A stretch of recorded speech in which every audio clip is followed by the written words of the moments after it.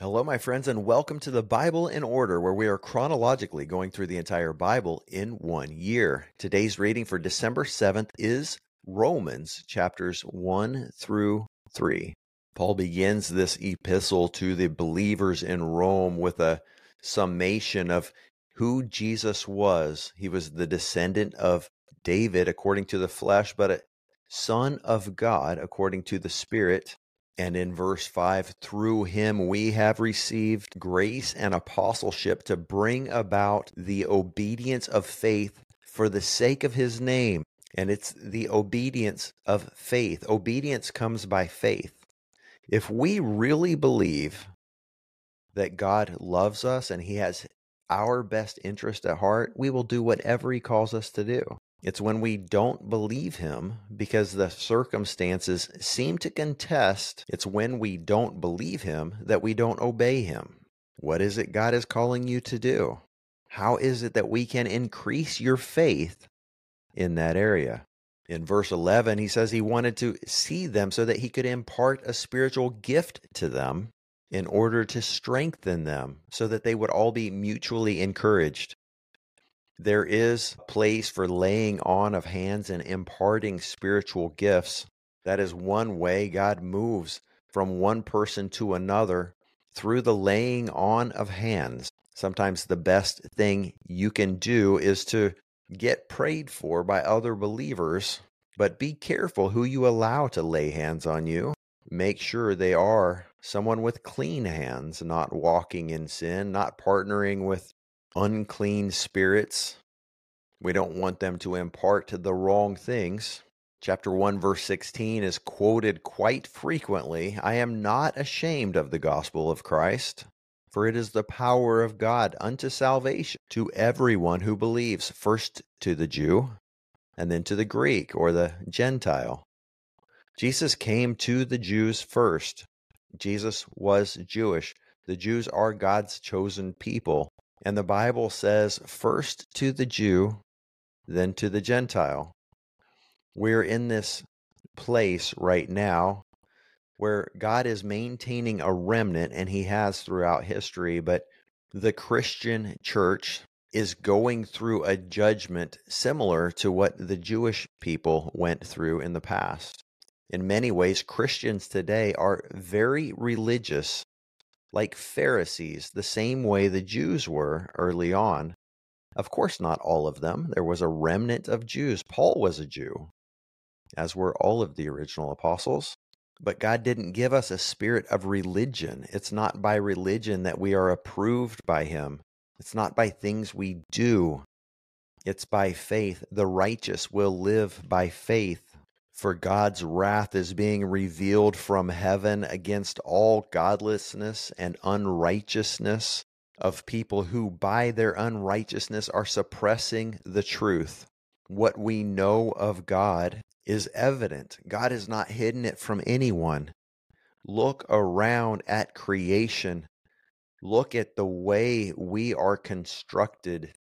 There's no doubt that we were created by an intelligent designer, and God has revealed who that intelligent designer is in the scriptures and by the power of his Holy Spirit as he speaks to people.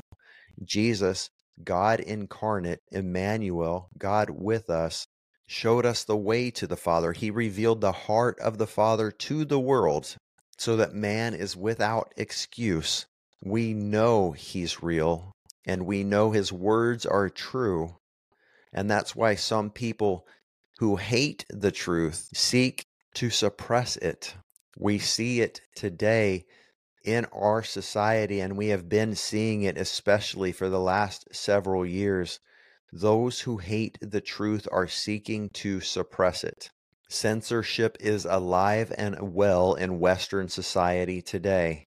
It's been happening in our schools and by major media corporations for all of our lives, putting forth these theories like Darwinian evolution as though they are fact, putting forth the Big Bang Theory as though it is fact.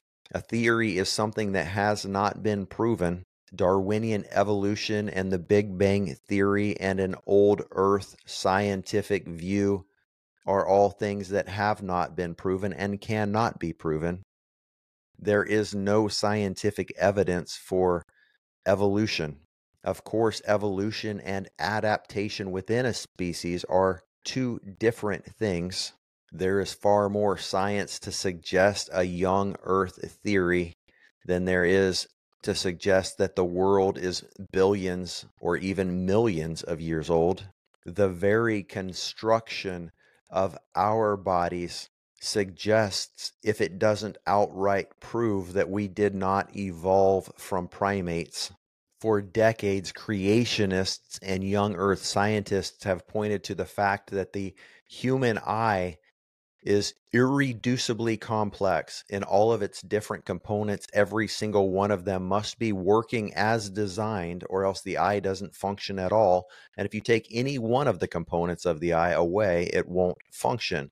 This suggests, if it doesn't outright prove, that the eye as it exists could not have evolved from any subhuman species. But if you Google that today, the algorithm will suppress the truth and those who agree with it because it makes sense. And you will find all kinds of articles written by atheists who have an agenda to suppress the truth.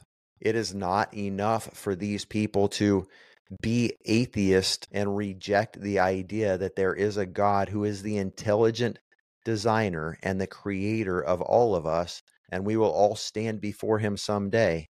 No, they also want to infect the world and suppress the truth, keep you from knowing the truth so that you will be swayed by their demonic agenda. Verse 20 says, the invisible attributes of God, that is, his eternal power and divine nature, have been clearly seen since the creation of the world, being understood through what he has made. That includes us, but we have been lied to. There is no evidence at all anywhere that humans evolve or that any other species did either. What's far more likely is that we were all created in a perfect state, that we were good, and over time there's been a breakdown in DNA from every generation since sin entered the world. And because our DNA is corrupted, and not just ours, but everything that exists, people of the same family cannot get married because they will produce children with birth defects, and it's just not fair. Even though Adam and Eve had the exact same DNA, because she was taken from him, they were able to produce children who lived healthy lives for hundreds of years. And yet now, because of the breakdown in the DNA as it's passed from one generation to the next, people who are closely related have the same breakdowns in their DNA, and therefore they cannot produce viable offspring. The most beautiful and strong, healthy children born in the world today are from parents from very diverse backgrounds. It's because their DNA has different flaws. Although both parents have flawed DNA, they don't have the same flaws, like people coming from the same family. All of this is to say that when we look at science, true science that's not skewed by people who are trying to suppress the truth, everything points to the fact that God created it all. These are just examples from biology. As people suppress the truth, they bring judgment upon themselves, and even their reasoning is compromised. God gives them over to a corrupt mind so that they do not do what is right. They are filled with unrighteousness, evil, greed, and wickedness. They are full of envy, murder, quarrels, deceit, and malice. They are gossips. Now, it's interesting that we have greed and malice and gossip and slanderers linked together in this list of unrighteous people who are deserving of wrath. We as Christians today in our religious mindsets want to judge other people, and yet we're guilty of some of the very same things in this list. Maybe we're not guilty of greed, but we are guilty of gossiping. Maybe we're not guilty of wickedness, but we are guilty of slandering. Maybe we're not guilty of hating God, but we are guilty of being proud and arrogant and boastful. Maybe we're not inventors of evil, coming up with new ways to practice evil, but we are disobedient to our parents. Often we are senseless and untrustworthy and unloving and not showing mercy. And Paul writes, "Every one of you who judges is without excuse. For when you judge another, you condemn yourself. Make a righteous judgment. Be careful how you judge other people. Are you guilty? We should spend far more time repenting than we do condemning. That's for sure. Let's not fool ourselves into thinking that we are going to escape God's judgment when we are judging other people. Let's point out negative behaviors and destructive thought patterns, but let's not condemn the person. It's not our place.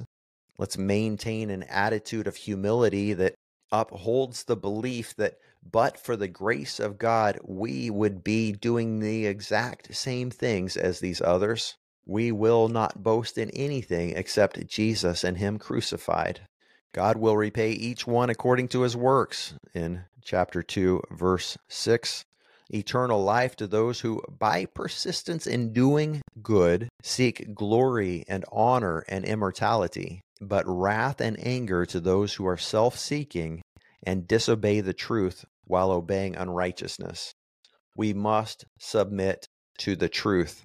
People say, well, what about unbelievers? What about the people who die in distant villages who have never heard the gospel preached?